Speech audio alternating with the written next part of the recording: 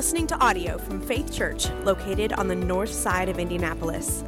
If you'd like to check out more information about our church and ministry, please visit faithchurchindy.com. I'm going to go ahead and introduce our speaker for the morning. Ellie Hathaway has been attending Faith Church since July 2020, which is when she was hired as a youth ministry intern. But you'll be seeing her around the building a lot more now. She's still helping out with the youth, but she's also working here full-time now as an office administrator in addition to the youth ministry responsibilities. She's originally from Goshen, and I'm going to have her answer the question, the icebreaker question as well, because I think she has something she would like to share about that. So Ellie, come on up. Okay, this is my really long-term project. It's a tiny house I've been working on. Yes, please tell us about this. I'm very intrigued. So it's a tiny house on wheels. I originally started it to pay for college tuition, but I am way past college now, and I still have not finished it. So how long have you been working on this project?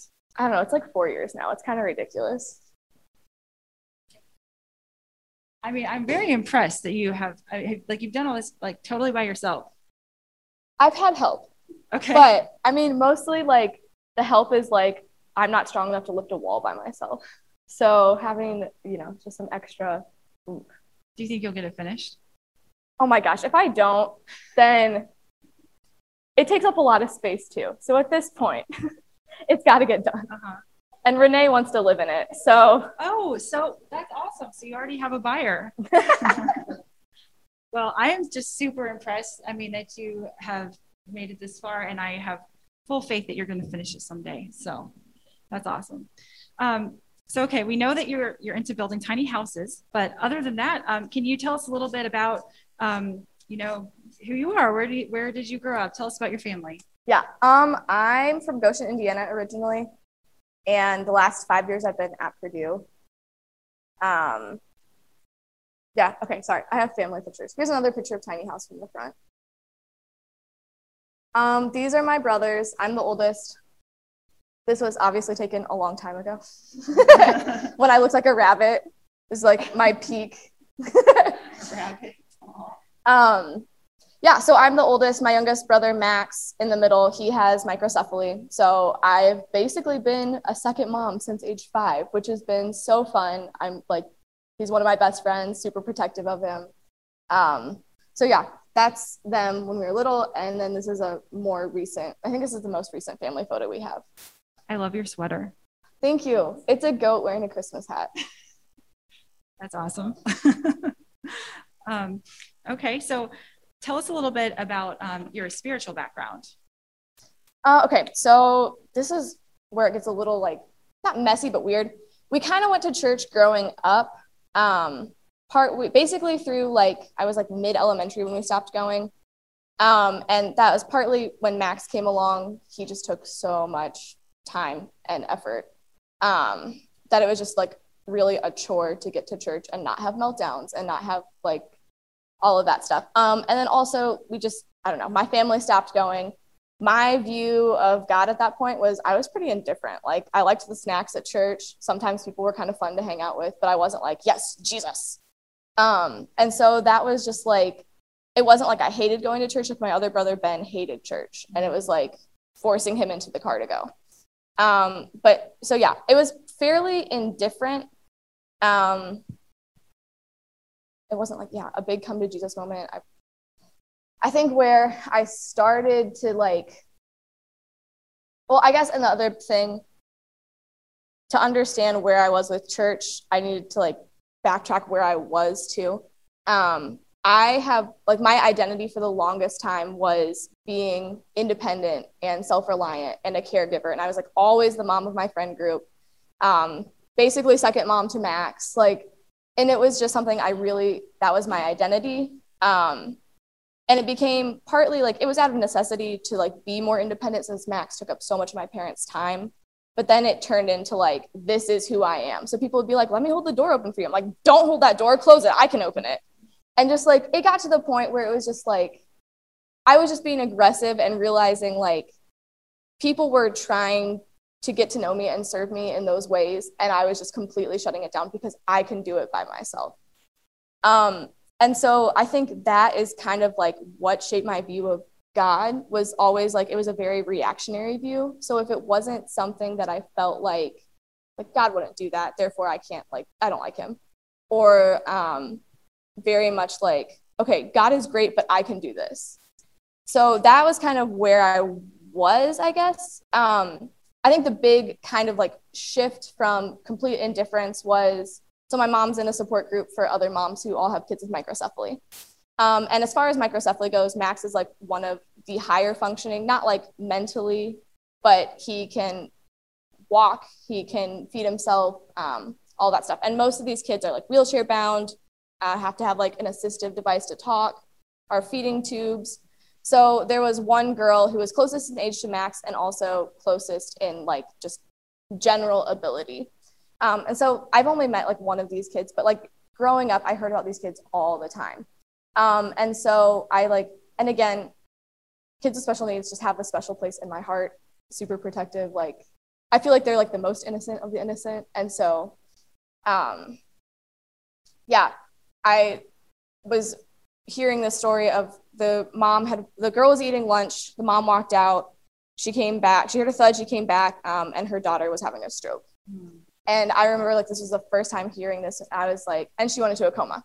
And I was like, this is the first time, I think I was in 6th grade, and I was like, the first time I actually prayed, and I was like, God, like, let her wake up, let her live. And then she was in a coma for 2 weeks and died.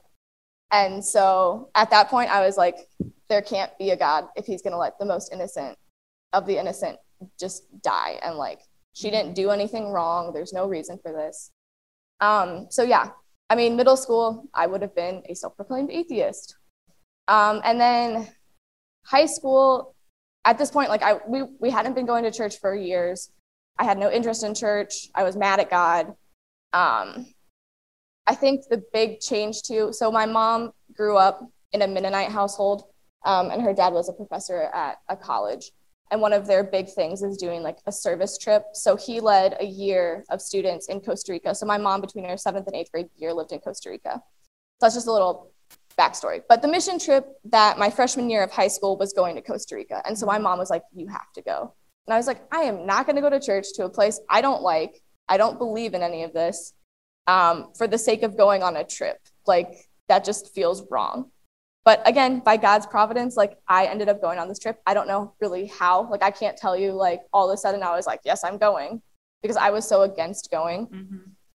And on this trip, it wasn't like this big life-changing experience. I wasn't like, that's where I met Jesus. I think it was just God was continuously softening my heart and placing people in my life who would challenge me and my pride.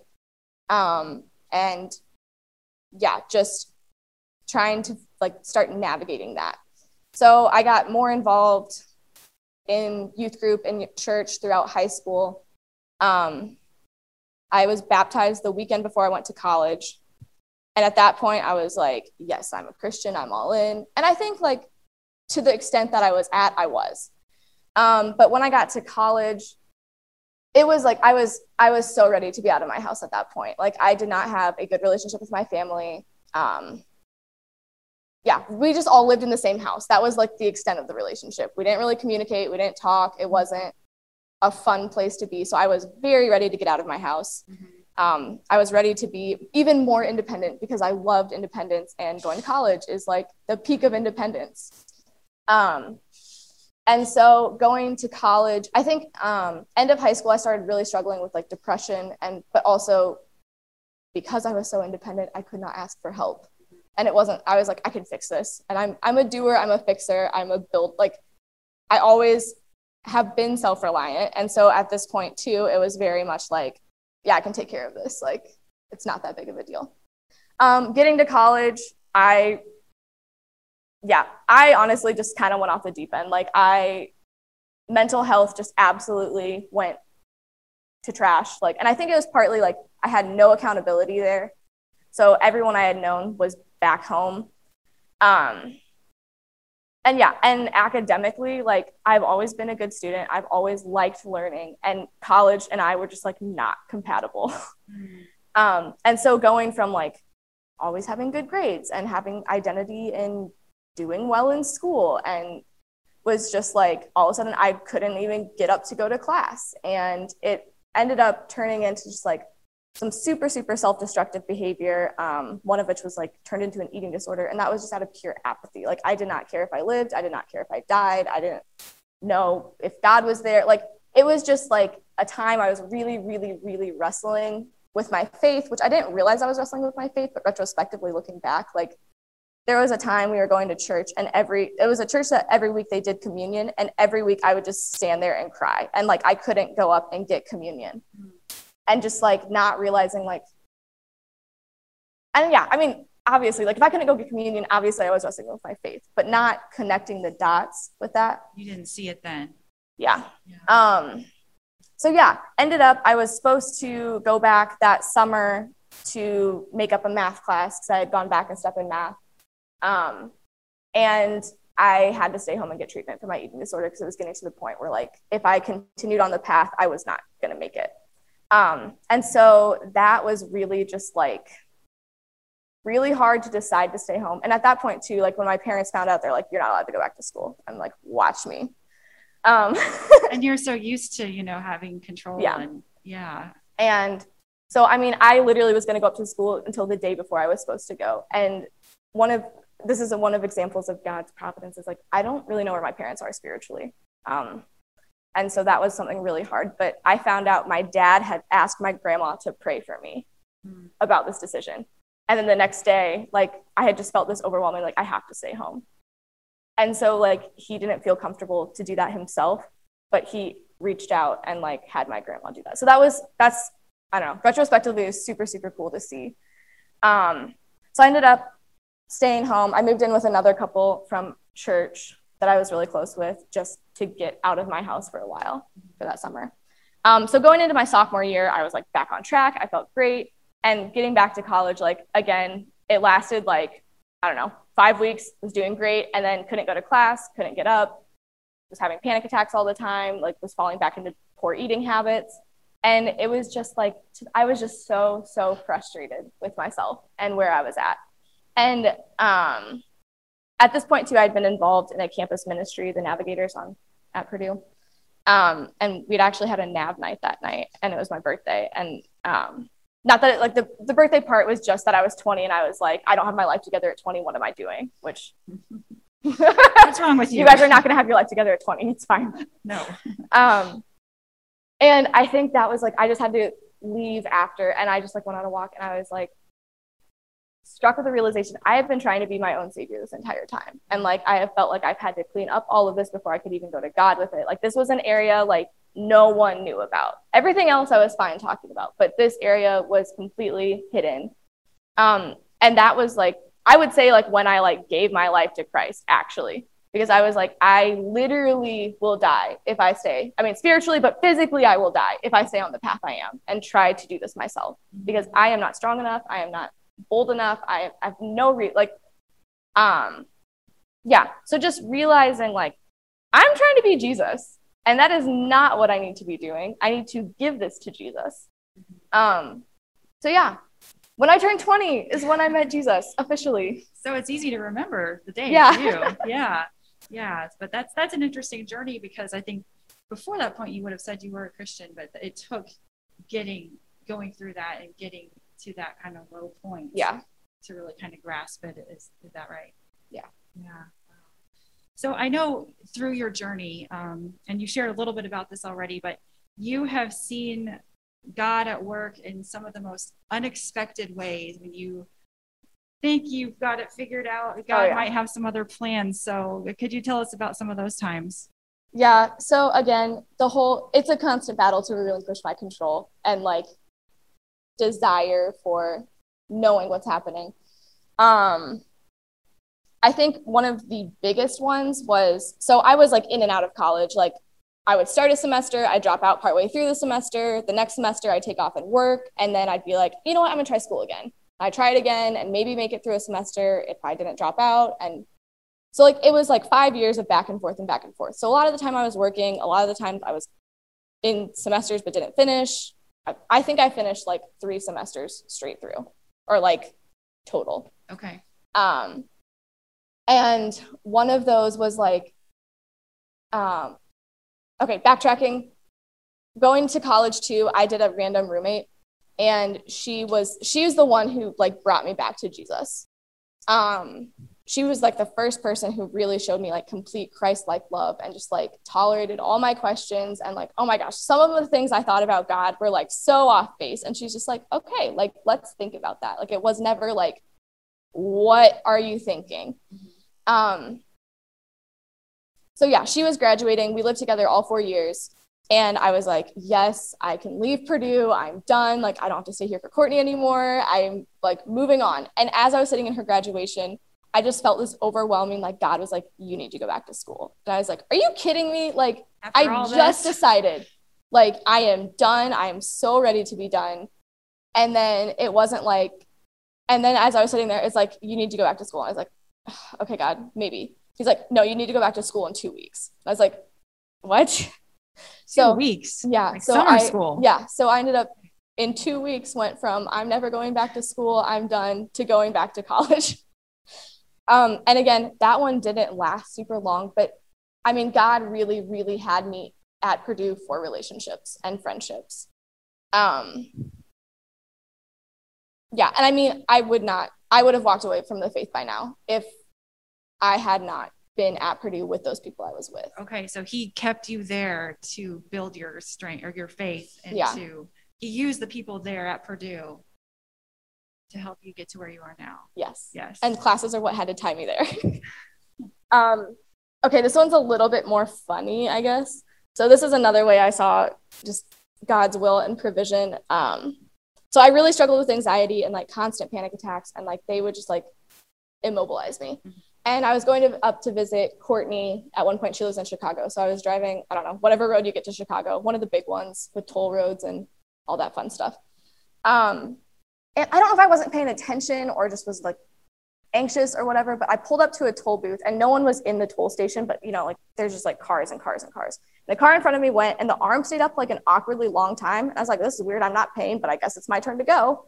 So as I was going through, the arm came down and I just like ripped it off. Oh no. And I literally was like, what do I do? And so I just drove away because, you know, I just like freaked out. And then I was like, had a panic attack, 80 miles an hour going down the road. I called Courtney's dad. I'm like, I'm going to get arrested. Like, they're going to come get me. They're like, no, you're fine. Like, it's fine. Did you stop? No. Okay. Yeah, you might get arrested, but it's okay. Just keep going, get here, and then we'll figure it out. And so after that, like, oh my gosh, I hate toll booths to this day. But just like this automatic fear of I'm going to rip through an arm and get arrested. And like. Wait, did you get arrested? No. Okay. What happened? I ripped the arm off and I left. I don't know. I didn't go back to the crime scene. They never came back for you. No. Okay. I mean, I'm still a little paranoid that they like screenshotted my license plate. I'm going to end up getting a fine in like 10 years for like $1 million or something, but. Not yet. We're not still yet. waiting on that one. Okay. So after that, I got through it. I got back home that weekend, and then I had to go like an hour away to do some errand. I was already running low on gas, but I was like, it's fine. I'm going to be late. And I'm usually not late. That's not always true. I was late last night. Sorry, Nathan. I'm usually not late. I try to be on time. And so I was going, I was like, okay, it's fine. I have enough gas to get there. I'll get gas as soon as I leave. But one thing about me, I am not directionally gifted at all. I have no idea where I am. I have no idea what roads I'm on. Like, I don't know what way I'm facing, right? I don't know. So I'm super reliant on my maps on my phone. And my phone was about to die. And I always have a charger in my car. Mm-hmm. And I did not have a charger in my car. So I was like, okay, fine. I'm going to get gas. So I routed the quickest way to go get gas before my phone died. And I like started going and I wasn't paying attention. And I should have seen it was taking me on a toll road. And I was like, I didn't realize until I was on the toll road. I was like, are you kidding me? Like, God, now you're just laughing at me. Like, this is embarrassing. Like, I'm so mad right now. So like, fine, whatever. I'll do this toll road. Sucks. So I got up, I pulled up. Of course, there's no one in any of the toll booths because there never is when you need something. Of course. I realized I didn't have my wallet. Oh, no. And I was like, okay, fine. My phone's going to die. I'm going to run out of gas. I don't have my wallet. I can't get through this toll. No one's in the toll booths. There's no cars around. So I was like, it's fine. I always have change in my car. Like, clean my car, no change. So I was sitting stuck at a toll booth Just no one for 5 minutes on the road at all. I was like, great, no one's here. I'm gonna have to rip through another arm. It's gonna be great. It's like, this is horrible. So I'm sitting there, and as I'm sitting there, just like, I don't even know what to do. I'm just like fuming at God. Like, are you kidding me right now? And this car like pulls up behind me. There's like 3 open other toll booths. And I'm just like trying to wave him by. Like, he's just sitting behind me. I'm like, go around. Like, I'm stuck. You're going to be here forever. I'm sorry. I suck. And he just kept sitting there. And I was like, okay, so I'm either going to get killed or this is like God intervening. So I just was like, okay, I don't even know what to do. So I found like a gift card I had. And I was like, I'll just trade this guy a gift card to hopefully give me like $1 to get through this toll booth. So like as I was getting out with this gift card, he was already like walking toward my car. He's like, I know you don't have money for a toll. I was like, how do you know that? I mean, I guess I've been sitting here for a while, and so he paid my toll and just drove away. And he's like, have a blessed day. And I was like, okay, God, I see you right now. Thank you. Mm-hmm. And just the fact that like everything I could have used to provide for myself, I did not have for whatever reason, all at the same time. So that's, I think, one of like the ones where I really see God's humor. And thankfully you didn't have to pull off another toll booth arm. Oh, yeah. He saved the arm too. Yeah. God's amazing, isn't he? That's cool though, to see how God, it sounds like God perfectly orchestrated that to show you like, you can't do this. Yeah. You're going to have to rely on me. And even when I was just sitting there, like, I wasn't like, okay, God, provide for me. Yeah. Like, thank you. I was like, I am so mad at you right now. Are you like, and even in my complete like disregard for God in that moment, he was like, it's okay. Yeah. We can. The only thing I really remember from the guy too, that came up, his license plate said kettle corn. Oh. So if you guys ever meet someone whose license plate says kettle corn, please say thank you. Was it Indiana kettle corn or Illinois plates or what? I don't even know. Okay. It just said, I was like, who has a license plate that says kettle corn? I've never run into him, but that's really unforgettable.